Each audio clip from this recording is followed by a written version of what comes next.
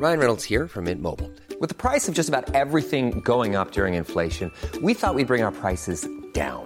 So to help us, we brought in a reverse auctioneer, which is apparently a thing.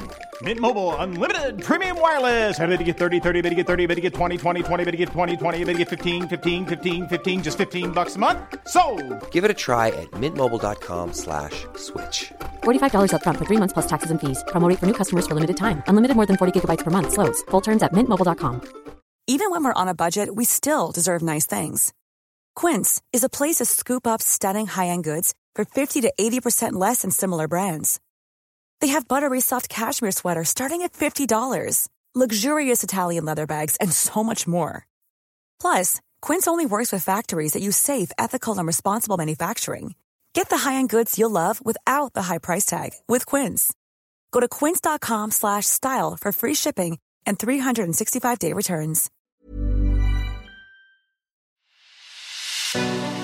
It's The Ancients on History Hit. I'm Tristan Hughes, your host, and you might have noticed this week that Pompeii has been in the news yet again. They have made another extraordinary, touching new discovery, this time from a villa just outside of Pompeii, dating to that infamous day in 79 AD when Mount Vesuvius erupted and a series of pyroclastic surges swept down and engulfed famous ancient settlements such as Herculaneum and Pompeii. Now, to talk through the story of AD 79, the story of the eruption and its aftermath, I was delighted to get back on the show the one and only, the brilliant classicist Daisy Dunn. Daisy has been on The Ancients once before to talk about Catullus, Rome's most erotic poet, which you can find in our Ancients library, and it was great to get her back on the show to talk through the story of AD 79. Here is Daisy Dunn.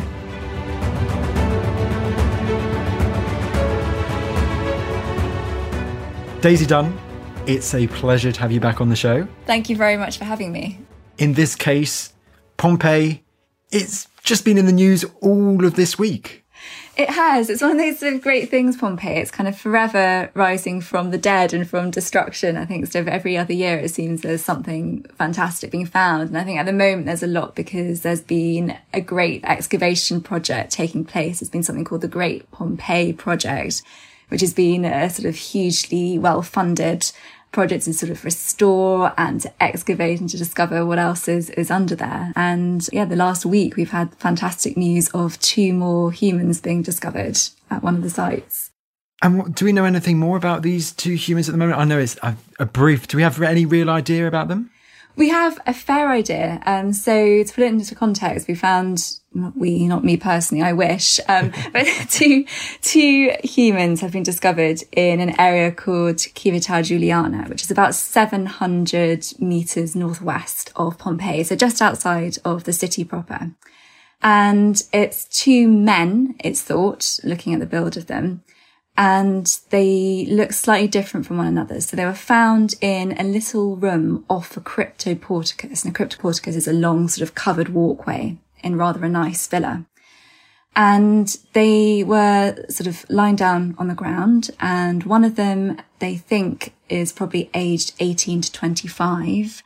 And people have looked at him and they think that some of his vertebrae in his spine are quite compressed. And from that, they've said maybe he was involved in some kind of manual labour.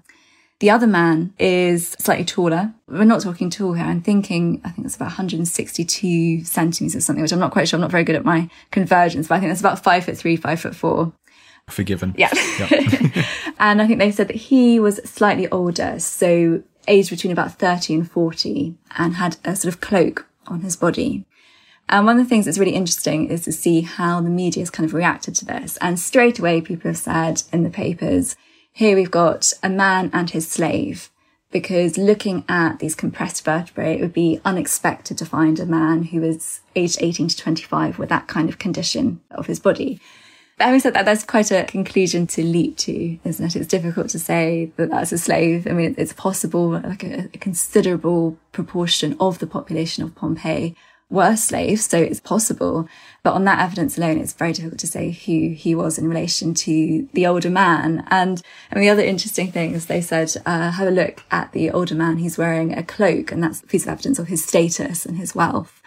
And that, again, is very, very sort of problematic as evidence goes, because what we know, actually, looking at a lot of the bodies which have been found in Pompeii, is that they very often had wooden cloaks on them. And if you think about it, it's really kind of sensible. You have all this sort of burning pumice falling down on you in the middle of an eruption. You're going to put on your thickest layers and venture out. You're not going to go out wearing something skimpy, are you? You're going to be burned. So that in itself is very, very difficult, again, to sort of use as evidence of who this person was. But the fact is, we've got 2 people who were found there. Their skeletons were buried within the volcanic deposit, and the archaeologists poured plaster into the deposit left behind by their bodies to preserve their final shapes.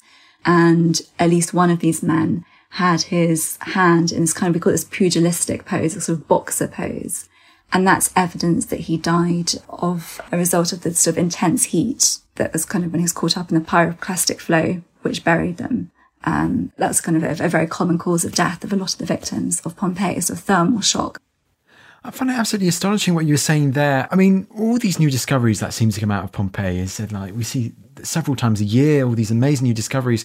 They seem to be telling us so much more about the people and the eruption. But at the same time, they're also creating all these new questions that we're considering at the same time.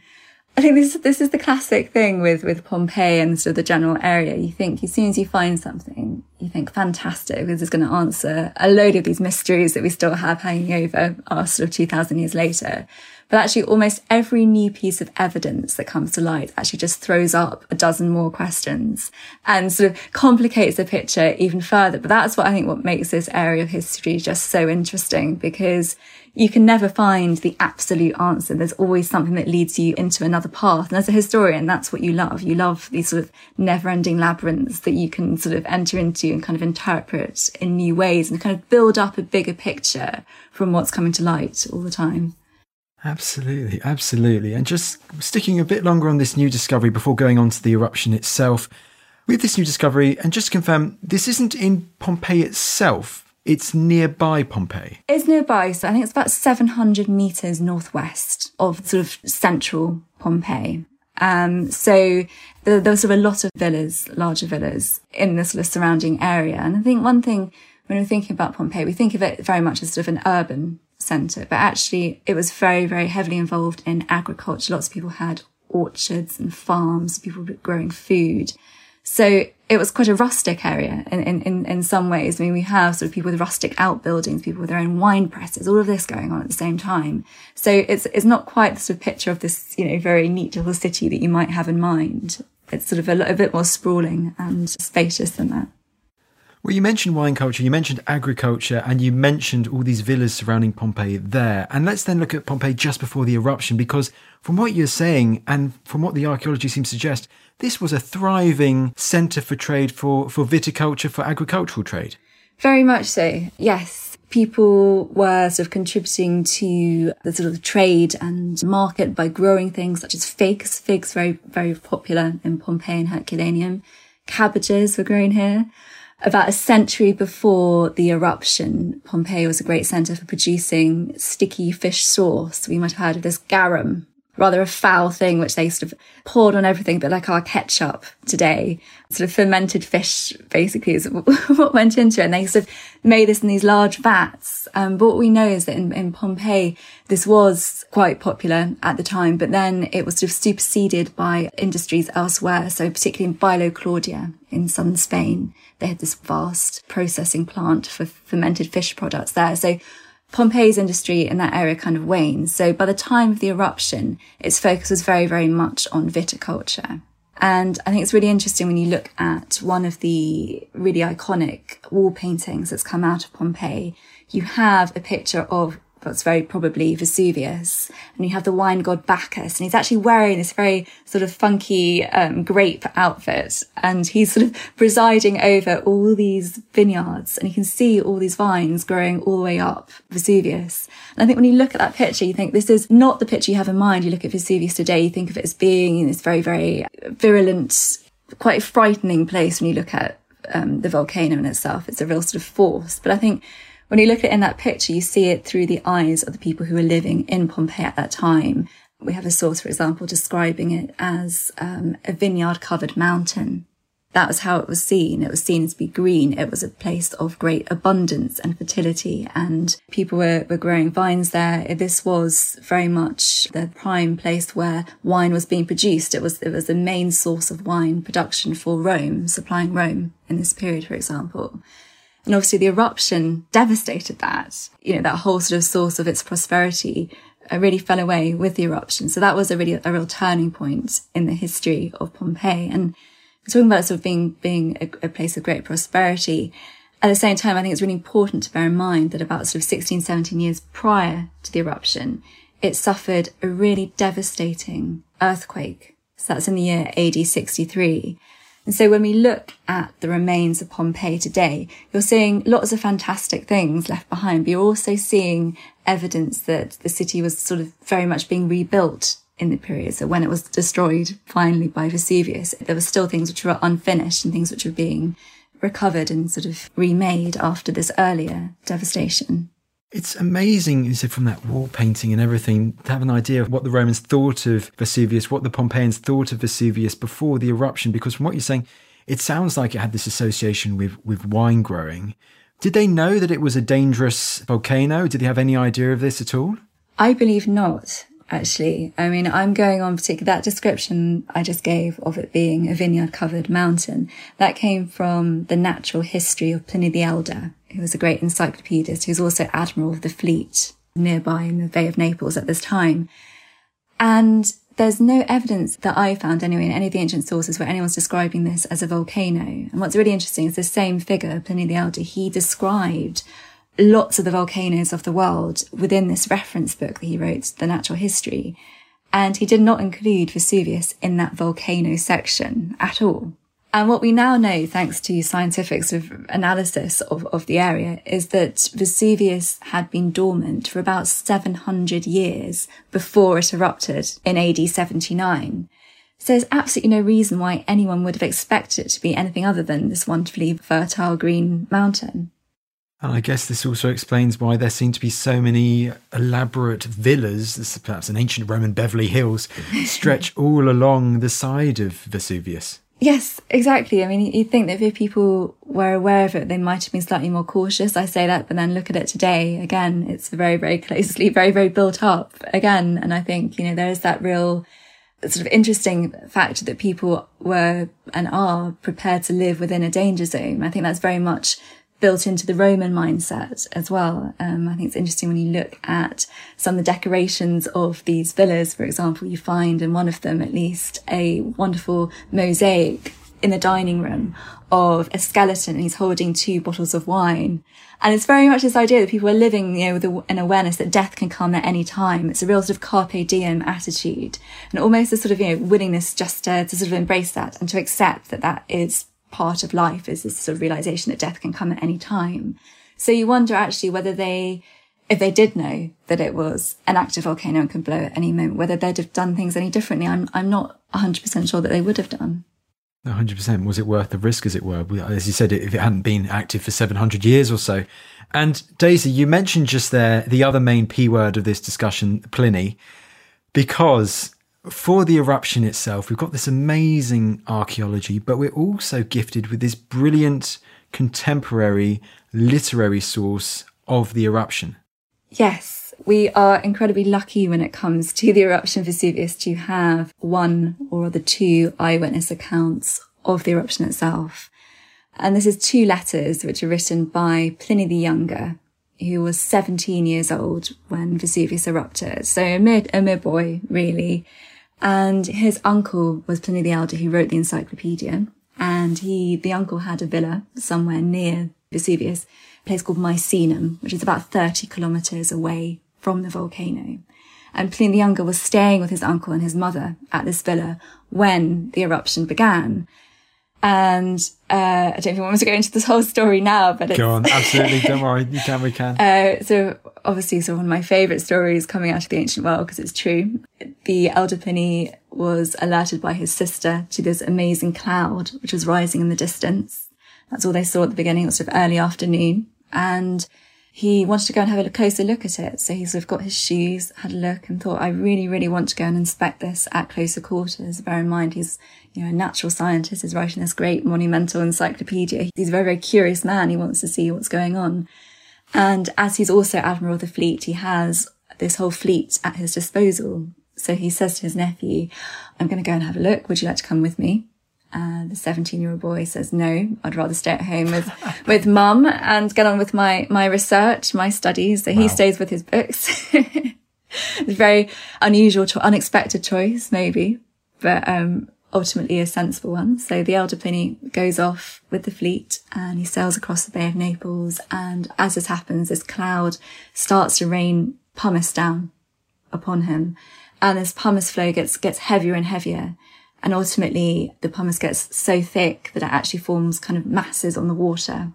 So Pliny the Elder can't actually go to the place where he wanted to. He'd actually received, just before he left, a message from a friend of his who said, she was just basically begging him for help. She said, we can't get out, please bring help.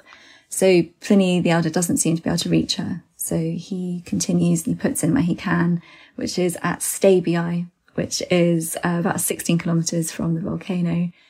And he meets up with a friend there and he kind of lives out the rest of the eruption at that site. And all of this information comes to us from these 2 letters, which were written to the historian Tacitus by his nephew, who meanwhile is kind of witnessing the whole thing, but from slightly further away at Mycenae.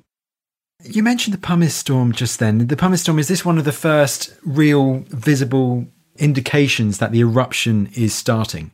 Yes, it is. And it's immediately unclear to people and clearly to the 2 Plinies what this is. It's a cloud. The younger Pliny compares it to an umbrella pine tree in its shape. It's sort of that kind of shape, as a kind of trunk and then a kind of branches coming out of the top. And the pumice, it starts off quite white. It turns gradually more grey and heavier.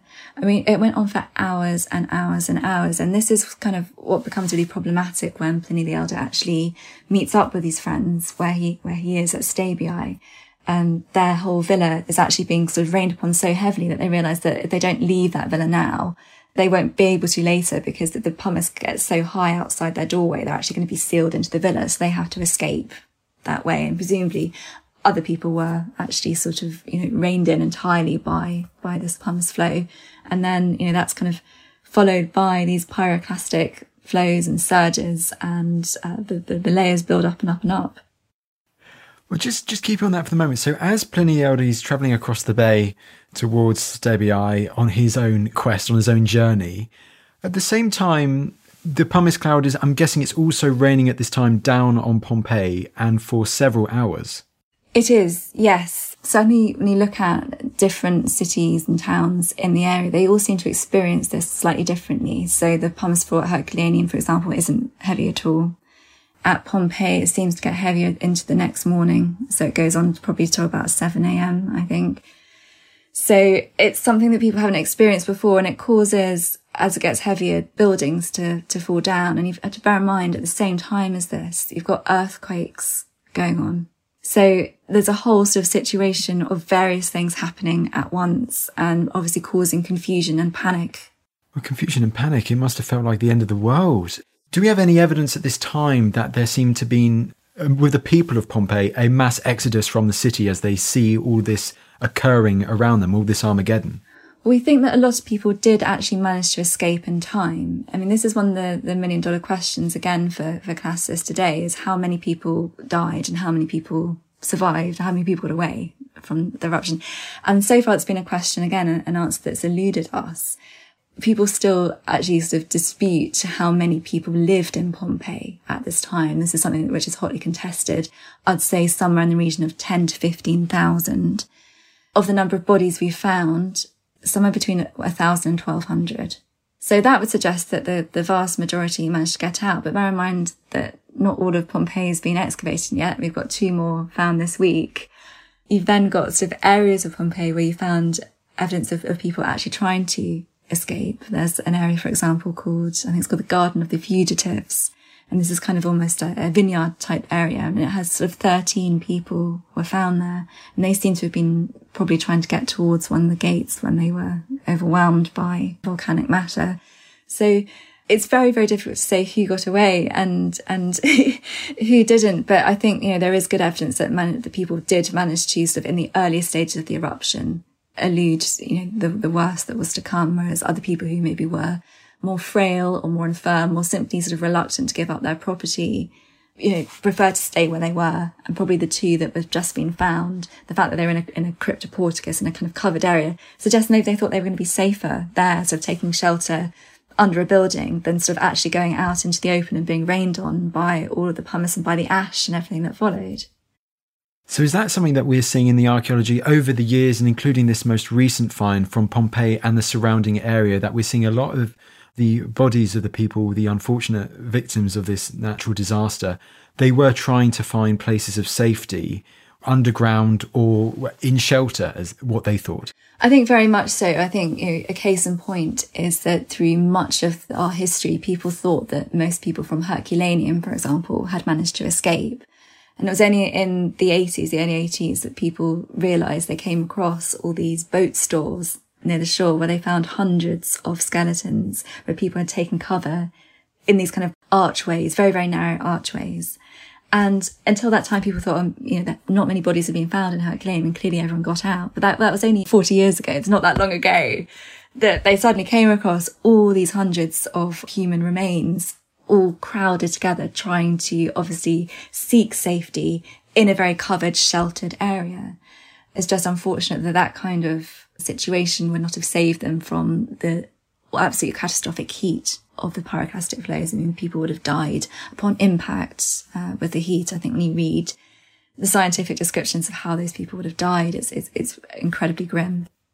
Yeah, incredibly so. And you mentioned it there, the pyroclastic flow. We've got to really talk about the end product of this eruption, as it were. So after the pumice cloud, this early morning, it seems this must have been a morning like no other. It mustn't have felt like a morning. It must have been completely dark. Yes, I mean, one of the fantastic descriptions that Pliny the Younger left behind is he likens it. He says it's like night, but it's darker than any night. He says it's like sitting in a study where someone's switched out the lamp or blown out the lamp, in a darkened room. So to be in a situation that's been darker than any other morning known to man, I mean, it defies belief. That's such a kind of poignant description. I think you read that, you think, God, and that really must have been terrifying. And obviously, no electricity then, very, very limited light. People were carrying torches to try and guide their way outside. But it's frightening at the same time. In Pliny the Younger, even though he's sort of 30 kilometres away, he's terrified of being trampled by the crowds who are trying to make their escape. I mean, that seems a legitimate worry. It's not, let alone sort of all of the volcanic matter that's around. It's the actual sort of force of the people that poses a risk to life. Yeah, so what is Pliny witnessing at Misenum at this time, a bit further away from the volcano? You mentioned, so he's seeing all of these people making their way through the city. He is. He's seeing huge crowds of panicking people. I mean, he can only really imagine how bad it is that much closer to the volcano. He doesn't know if his uncle is dead or alive. In the course of his escape, he actually bumps into one of the friends of his uncle, who says to him and his mother, "Why are you still here? I mean, if your uncle was here, he'd be telling you to get away. If he's dead, he'd want you to survive him." So he kind of hastens them along, and they kind of begin on a sort of chariot ride through this, and they realise they have to get off and continue their journey by foot, because it's the only way they can do it. But they're seeing absolutely incredible things. I mean, at one point, the sea seems to be kind of sucked back into itself, Pliny the Younger says. We're not quite sure whether this is just a further effect of the eruption or whether it's the beginning of a tsunami. But he sees all this kind of like stranded sea life, in its wake. I mean, the whole thing is beyond words in many ways. I mean, reading these letters, you kind of get breathless, like reading this and just trying to imagine what it was like in those really, really desperate moments. Is that one of the things, in yourself being such an esteemed Roman historian, when you're trying to look at these works of figures like Catullus or for Pliny, when they're writing these amazing works, trying to get into their minds perhaps to say, or what they were seeing at that time, but what they were thinking from our 21st century mindset, it must be one of the most difficult things out there. It is. It's really difficult, because I think you forget there's a real kind of risk, I think, with this period in history when you you look at things like the casts which have just been produced of these 2 dead people, or any of the others which have been found to date, and you see them and you think, oh wow, isn't that amazing? And there's kind of this sort of slightly lurid aspect to it, or you look at them almost as works of art, and you kind of forget that these are the remains of real people and what they've been through. And I think when you read the letters of the younger Pliny in conjunction with all of the sort of archaeological evidence, you have to kind of appreciate that these people were going through something which, like, none of them had ever anticipated before. And the kind of descriptions that Pliny the Younger gives, he says that people start to kind of elaborate what was happening. People kind of magnify it. People say, kind of paint a worse picture in some situations of the destruction than is actually occurring. And other people kind of trying to make sense of it. That people will talk about giants trampling the landscapes. There are descriptions by other historians of people in Rome. And you think, in Rome, the sky went all dark. People had no idea what was happening there either. People were thinking that this was the end of the world. I mean, what would you say if you're not in Pompeii? I think we focus so much on Pompeii and on the Bay of Naples, because that's the epicenter of this. But to people that much further away, the impact was still felt miles and miles and miles, hundreds of miles away. Even in North Africa and Syria, the dust from the volcano was said to have reached these places as well. I think you've got to try and put yourself in the head of those people as well, where you've got no kind of information coming to you. You've just got these strange kind of, happenings in the sky above. What do you say to yourself? What do you imagine? I mean, I think the only explanation you could give would be that this was the end of the world. Absolutely. And then you can also, I guess, you think the sounds as well, the completely unusual sounds that they would have heard, whether you're on Pompeii, and then obviously you have no more chance after that, but if you were in Mycenae or whatever. And once again, it must really emphasize this idea that they could have thought that this was the end of the world as they knew it. Yeah, you're completely right. I mean, with the sounds as well, that's one thing that really comes, I think, across when you read these eyewitness accounts. You get descriptions of people calling to their loved ones, the wailing of children, trying to sort of make out each other's voices in this kind of melee of people trying to escape. And when I was writing about this, I was really struck by the parallel. It just seems so similar in many ways, this description to when you read the Aeneid by Virgil, where he describes what it's like in the underworld. Essentially, he describes all these sort of infants weeping at their mother's breasts and things like this. And the description's, really remarkably similar. And it is almost like they've kind of entered this hell as described by the poets. If you're looking for plump lips that last, you need to know about Juvederm lip fillers. With Juvederm Volbella XC and Juvederm Ultra XC, your lip look, whether it's subtle or bold, can last up to 1 full year with optimal treatment and no additional maintenance. Find a licensed specialist and see if it's right for you at Juvederm.com today. That's JUVEDERM.com. Add fullness to lips in adults over 21 with Juvederm Volbella XC or Juvederm Ultra XC. Do not use if you have severe allergies or a history of severe allergic reactions, or if you're allergic to lidocaine or the proteins used in Juvederm. Tell your doctor if you have a history of scarring or taking medicines that decrease the body's immune response or that can prolong bleeding. Common side effects include injection site redness, swelling, pain, tenderness, firmness, lumps, bumps, bruising, discoloration, or itching. As with all fillers, there's a rare risk of unintentional injection into a blood vessel, which can cause vision abnormalities, blindness, stroke, temporary scabs, or scarring. For full, important safety information, visit Juvederm.com. Planning for your next trip? Elevate your travel style with Quince. Quince has all the jet-setting essentials you'll want for your next getaway, like European linen, premium luggage options, buttery soft Italian leather bags, and so much more. And is all priced at 50 to 80% less than similar brands. Plus, Quince only works with factories that use safe and ethical manufacturing practices. Pack your bags with high-quality essentials you'll be wearing for vacations to come with Quince. Go to quince.com/pack for free shipping and 365-day returns. When you make decisions for your company, you look for the no-brainers. If you have a lot of mailing to do, Stamps.com is the ultimate no-brainer. Use the Stamps.com mobile app to mail everything you need to keep your business running with up to 89% off USPS and UPS. Make the same no-brainer decision as over 1 million other businesses with Stamps.com. Use code PROGRAM for a special offer. That's Stamps.com, code PROGRAM. We're talking about the Aeneid, keeping on that just quickly, because one of the things I found really interesting from your book, the Pliny's on this, was the parallel, it was, as it were, between Pliny and his mother in Misenum and that of Aeneas and his own mother trying to escape Troy. I mean, that's remarkable in itself. Yeah, it's incredible. I think this is one thing we really warm to this 17-year-old boy. His mother says, "You must go on without me." She said to me, "I'll slow you down. Please escape and save yourself. Don't save me." But the younger Pliny says, no. And he kind of takes her by the hand and ensures that they escape together.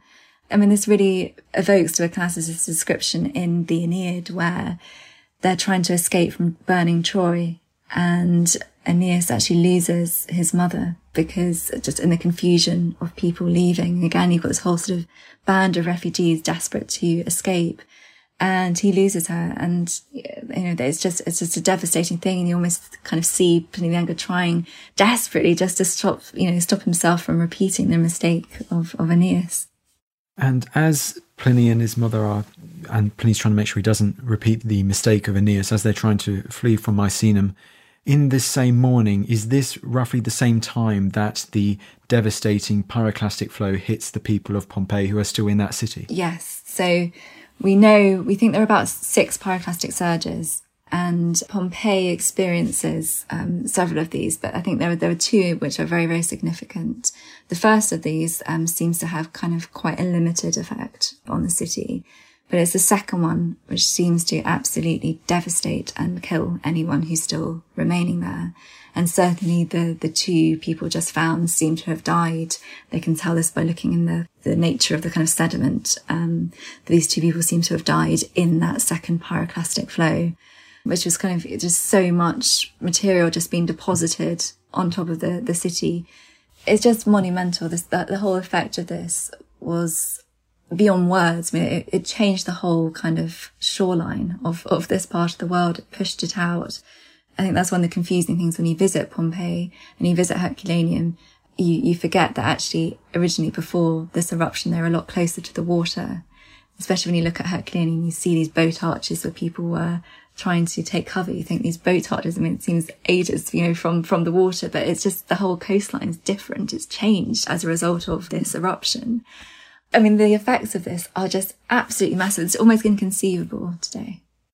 Well, let's keep on the effects then for a bit. You mentioned how the coastline seems to change with the eruption. Was one of the greatest and long-lasting effects of the Vesuvius eruption the whole layout, shall we say, of Campania, the region of Campania? Yeah, it changes. It just has a different feel to it afterwards. And I think when you rediscover these great villas, you have to bear in mind that most of them have these wonderful sea views, which again, today you can't really appreciate necessarily. Particularly, I mean, when you look at Herculaneum, I think is absolutely fascinating. It should be visited just as much as Pompeii. In some ways, it's easier to get a sense of it as an ancient bustling town than it is Pompeii, because it's that much smaller. I think its population was only probably about 5,000 to 6,000, so probably about half the size of Pompeii. But it's a lot wealthier in many ways. The villas which are found there are absolutely monumental, and I mean, one of them has the oldest library surviving from the Greco-Roman world and sort of the biggest collection of statues found anywhere in Greece or Rome. And they were these great maritime villas, and you just don't get that kind of sense of them today necessarily. And you mentioned it right there, Herculaneum, Stebii, these other places that are affected by the eruption. But Daisy, why is it when we think of the Vesuvius eruption, why is it that Pompeii is the town that we almost always think of? Why Pompeii rather than Herculaneum or any of the others? I think a lot of it has to do with the fact that it's been so celebrated by writers and by artists. I mean, everyone from Edward Bulwer-Lytton to Robert Harris has written of Pompeii and sort of the last days there. Fantastic books coming out of it. And I think because it was well excavated, quite early on, sort of from, particularly sort of from the 18th century, but particularly in the 19th century, a lot of these bodies were found there. So it seemed more human. And I think it has something to do with the human aspect of it. Herculaneum actually began to be excavated slightly earlier than Pompeii. But as I said, we didn't really have the discovery of human remains at that early stage in the same degree as we did in Pompeii. I think with Pompeii, I mean, there's just so much to see there in terms of daily life that you're just immediately surprised by the fact that people had shops, for example, at the front of their villas, that people had a kind of laundrette, the Filonica, that, you know, there were about 30 bakeries or something there. And it just, you can really imagine it as a fully functioning town. And I think people like to almost draw that parallel between their own kind of town and Pompeii. And I think, I mean, I personally say that you can just as well do that with Herculaneum and with Stabiae and with some of these other places. But I just think that Pompeii, just because there's so much there, it's so much bigger, I think, than you anticipate when you visit. And it was subject, from what you're saying there, to some remarkable archaeological excavations during the 19th century. Particularly in the 19th century. I think a lot happened in the 19th century. I mean, initially it was discovered by accident. People sort of, you know, engineers trying to dig canals, that sort of thing. But standard sort of stuff. But in the 19th century, it kind of came into its own because that's when we got a sort of a new archaeologist came along called Fiorelli. And he was the one who masterminded this whole technique of how to preserve the shapes of the ancient dead. So he's the one who said, oh, look, they've left a deposit. We can pour plaster into the cavity left in the kind of volcanic deposit and then preserve the shapes of these ancient people. And that's where we get all these sort of casts from that we've seen before. So that was kind of an exciting time. Initially, I have to say, sort of a lot of the early excavations looking sort of prior to that period in particular, very, very slapdash, like really, really badly done. People kind of going in and raiding it, taking out the kind of wall paintings, cutting stuff out and actually causing more damage than good. I mean, it's almost comparable to Schliemann in Troy. It's really, really made a mess of the situation. I think that's one of the situations, one of the explanations really for why people often ask me today, well, why aren't we excavating more of Pompeii and Herculaneum? Because so much of both these places remains covered over. But actually, archaeologists today have to focus a lot on trying to shore up and preserve what they have actually uncovered, because a lot of these places are very, very fragile. And partly this is a result of tunnelling and stuff that's happened, you know, for centuries earlier. We've got evidence of people tunnelling even before that either of these places were officially excavated. I mean, this probably began in Roman times themselves. I mean, what we know is that people actually returned to the site after the eruption, and people did kind of break into homes and steal treasures that were sort of remaining there. I mean, this kind of began from the very beginning, and it kind of continued through history. So this whole kind of history of looting very much accompanies the history of Pompeii. Wow, I didn't know anything about that whatsoever. The picture in my mind was that this was just so many layers of ash that no one would have been able to get through at all. But from what you're saying, that there was looting throughout history of this site. Yeah, it happened. I think there's evidence from the 14th century, but even of people starting to tunnel through some of this kind of concretized material. Obviously, very, very difficult. And I think there were probably areas of Pompeii and Herculaneum which were easier to access than others. Obviously, there were parts which were completely covered under meters and meters and meters, which no one was going to get to. But at the same time, people were dropping treasure and all kinds of things. We know, looking at the cast, people kind of gathered up bags of money, bags of jewellery. People put on as many rings and things as they could to try and escape. But obviously things were dropped in the process. All kinds of things were, you know, discovered as part of the excavation process, where you see people trying to make off with their livelihood as much as possible. But this left the door open for other people to come in and try and make the most of. And Daisy, the surviving art and architecture and the shape of the bodies themselves of those who unfortunately perished in this natural disaster almost 2,000 years ago, they must give us an invaluable insight into the people of Pompeii, their lifestyle, what they were doing, etc., etc.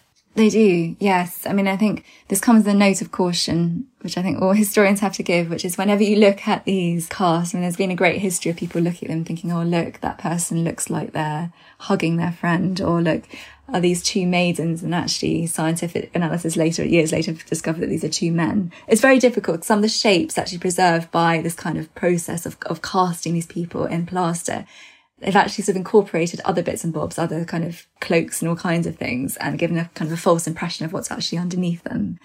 They can sometimes tell quite a kind of confusing story, but other times you have quite a clear picture. I mean, when you see people huddled together, obviously trying to comfort each other in their final moments, you can't help but be touched by that. And those stories, I mean, they don't really need words. They kind of speak for themselves. You see them together. You see children, clearly much smaller figures, with their parents being completely helpless and kind of just, absolutely knocked back by the force of the eruption.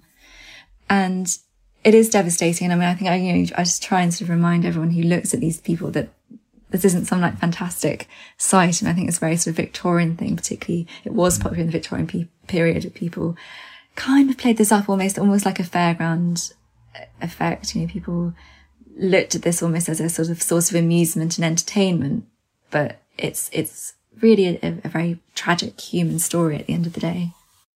Absolutely, absolutely. Well, talking about hotly debated topics and slightly confusing issues surrounding this whole period of ancient history, Daisy, quite recent archaeology has made suggestions that the traditional date surrounding the eruption of Vesuvius in 79 AD may not be as accurate as we first thought. No, this is another, we were talking earlier about the sort of confusion that's caused by excavations, thinking we hope this is going to answer our questions, but actually throws up a dozen more questions.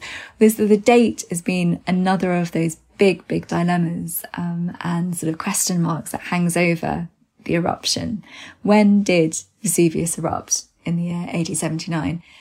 The confusion really basically comes down to the fact that these eyewitness accounts of Pliny the Younger are preserved in various manuscripts. And when scholars were reading them a long time ago, they decided that they said that the eruption happened on the 24th of August, 79 AD. And this is one of many dates preserved in the manuscript, but kind of textually it looked the most secure. So people went with that for ages. But then archaeologists started to look at the evidence and they said, well, hang on a minute, there's a lot of evidence here to suggest that the eruption happened far deeper into the year than August. I mean, for a start, you've got people in woolen cloaks, but as I said, that's not really evidence because people are covering themselves up. But then there are evidence of pomegranates, people having harvested wine already, which isn't traditionally done by that date in August. There is evidence of all kinds of things, all these sort of fruits and vegetables which aren't necessarily sort of harvested at that time of year, all being around then. So people say it must have happened in later into autumn. And other things have come to light. So at some stage, someone found a coin, a silver denarius, which was there, and someone read it and thought, this is very exciting because this coin seems to say September. So that would suggest that it happened post-September. But then they reread this coin legend a couple of years ago and discovered that the first person who read it actually read it wrong. And it couldn't be used as evidence after all. It was probably minted in sort of July or August, so no help to us whatsoever. Then a few years ago, someone found an inscription. It's a part of the latest excavation. Very, very exciting. He found an inscription in charcoal, which mentions the date 17th of October. And it's just this sort of silly piece of graffiti talking about someone sort of eating too much or something. I ate too much on the 17th of October. So that suggests that it happened after the 17th of October, and sort of fairly recently afterwards, because charcoal doesn't really survive long. You'd have thought if it rained or anything else, it would have disappeared. But at the same time, it doesn't give us a date at all. So now people are looking at other pieces of evidence. So people look, for example, at the dispersal of the evidence, and that seems to suggest that the wind was blowing in a southeasterly direction. And that doesn't generally happen in August. So I would say most evidence suggests it's into October, at least, 79 AD. And it's not that Pliny was necessarily wrong about this. I think it was to do with the manuscript tradition of it being kind of the date, going with the wrong date, essentially going with the date in that particular manuscript when they could have chosen one of these other dates. So I think October is probably a more probable date for the eruption. But I think the one thing that interests me, and one thing that I would say is, this isn't a question of it happening in summer versus autumn. We've got to bear in mind, Pliny the Elder, a great encyclopedist who died in the eruption, he said that autumn began on the 8th or the 11th of August. So whichever way you look at it, this is an autumn event. So, I mean, that's how I see it. I just love what you were saying there. I just love how some of the smallest archaeological finds, whether it be a coin or whether it be these fruits, these pomegranates, I mean, that in itself is extraordinary organic material. And how things as small as that can completely alter what people have thought for decades or even centuries. Yeah. Yeah, it can. And I think that's the thing. The more that comes to light, the more people are going to question it and try. And who knows, maybe there will be another inscription at some point which will give us a more accurate date. But it seems at this stage unlikely, at least. It's more that we're building up a jigsaw, as so often with this, from looking at things like pomegranates. That's what we're working with at this stage. Talking about the effects of the eruption in 79 AD, especially for the Romans, and we've talked about it earlier, that there seems to have been a lot of people who perhaps were able to get out before the main eruption, before the devastation really occurred. But do we know much? I mean, this seems really extraordinary and amazing, but do we know much about the survivors of Vesuvius, as it were? The survivor we know most about is the younger Pliny, because he's our only sort of person that we know the identity of who wrote about the eruption. But we get sort of snippets in other authors as well of what this meant, what the eruption meant for the people of Naples and even for people living further afield. I mean, one poet, for example, called Statius, he comments on, he says, I mean, will people ever believe what happened when these fields grow green again? Will people actually know what's buried beneath it? And what's really striking is that a lot of vegetation appears to kind of recover and grow back within about 20 years of the eruption, which really isn't long at all. And there's evidence of people going back there and that the area kind of regained its reputation for fertility and abundance and agriculture. I mean, so much so that the younger Pliny, his wife, became quite unwell, probably as a result of a miscarriage. And the one place she chose to go to try and recover was Campania. And you think, actually, she could have gone anywhere. And Pliny the Younger had loads of villas all over Italy. She could have gone to any one of those. But no, she went to this area which had traditionally had this reputation for being a place of great health benefits. And it's astonishing to me that within 20 years, it had regained that reputation. That said, you get descriptions of sort of the more immediate aftermath, where we hear of people suffering terribly from this kind of pestilence which developed as a result of sort of the volcanic material, and people getting ill as a result of maybe going back and maybe breathing in a lot of the dust which had settled. So it was quite unpleasant, obviously, as an area afterwards. It wasn't really habitable to the kind of extent that it had been, certainly. When we hear of the emperor at the time, Titus actually rushes down there and tries to kind of put together a rescue attempt and try and salvage what buildings he can, and sort of make sure that the privy purse doesn't really benefit from this natural disaster. And there's kind of, some senators who try and put things back together as much as he can. But obviously that's not possible. The fact that we're still working on this today is testimony to that, really. But I think that's the most surprising thing for me is how quickly this area kind of recovered, at least in the popular imagination. It is quite interesting to think, isn't it, if someone who was able to escape Pompeii, a citizen of Pompeii, managed to escape it when the eruption occurred, could possibly go back 20 years or so later and see so much of it, well, the greenery of the area back as it was before the eruption. It's astonishing, isn't it? And I think it's also the bravery. It kind of goes back to sort of what we were discussing earlier.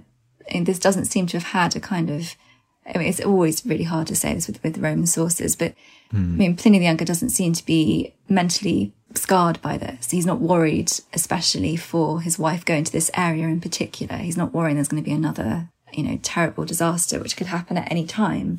This doesn't seem to be a concern. It's more that people see that the benefits of the area outweigh the risks. And I think that's really interesting. It says something about the mindset. And how does witnessing the eruption of Vesuvius affect Pliny, apart from what you've just mentioned there, like for the rest of his life? I think, that is the other really surprising thing. I don't get the impression that it does. I don't think you'd think this would stay with you. You're 17 years old. Your uncle has died. He seems to have suffocated on the beach at Stabii when he was there trying to escape. Pliny the Younger writes about these things probably 25 to 30 years after the events, when Tacitus asks for a description of them. And he seems incredibly level-headed in the way he describes them. And what we know with him is that within 9 months of the eruption, he's actually embarked upon his career. And we find him in Rome. He's joined this court to become sort of a young junior lawyer.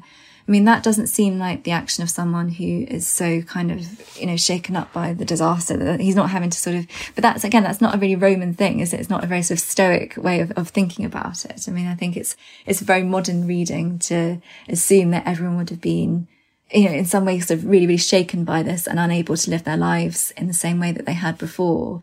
I mean, obviously that must have happened to people who lost loved ones. Their lives could not have been the same again. But we don't find that in the sources.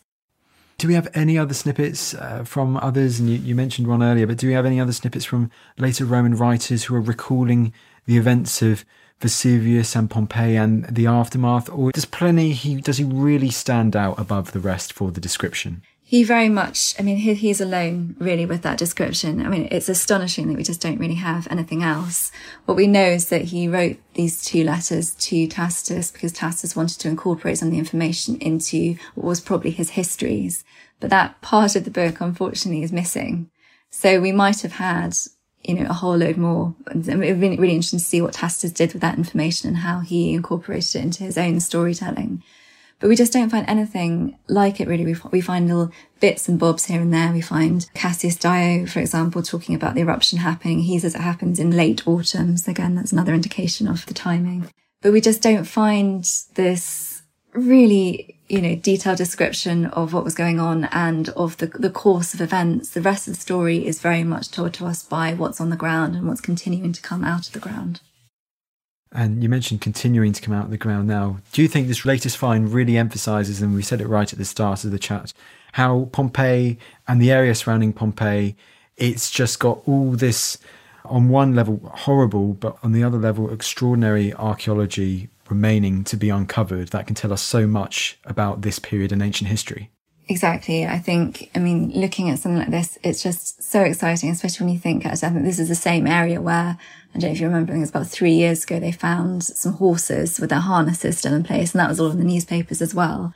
And you just think this is a story which is still evolving. And the fact that such sort of important finds are coming up with fair regularity is really significant. And I think it's only right that they still continue to find their place in our media today, because they are incredibly important events and they're filling in a story which we all think we know so well, but in many ways we don't. I think with everything that comes up, there's always more questions to be asked. You get a sort of another perspective on things. Looking at the art, for example, as well, that's coming out the last few years. A lot of the artwork is showing us sort of representations of myths, which we hadn't really seen so much of before, quite sort of risque pictures a lot of the time. And just, very surprising things which tell us as much about life, really, as they do about death. It is absolutely extraordinary. And there are those places in the Roman Empire, like over 2,000 years ago, that really seem to strike out. Pompeii being one of them. My mind instantly starts to think of the Vindolanda excavations as well, with the tablets that they continue to reveal more about the daily life of these people on the frontier, in Pompeii and elsewhere.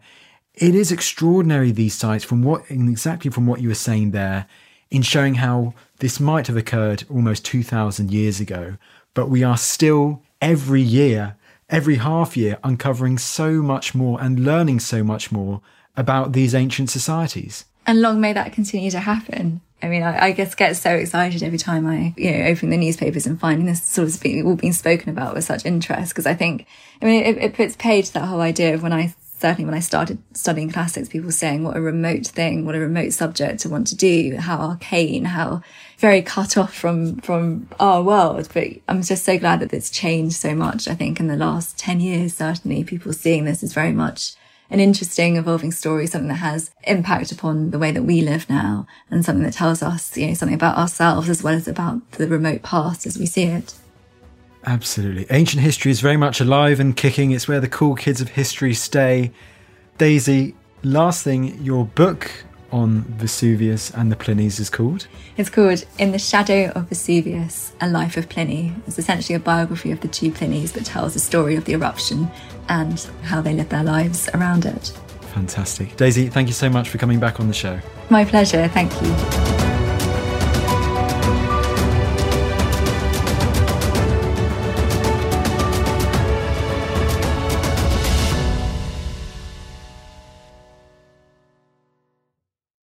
Thank you for listening to this episode of The Ancients. Please follow this show wherever you get your podcasts. It really helps us and you'll be doing us a big favour. Don't forget, you can also listen to all of these podcasts ad-free and watch hundreds of documentaries when you subscribe at historyhit.com/subscribe. As a special gift, you can also get your first 3 months for just £1 a month when you use code ANCIENTS at checkout.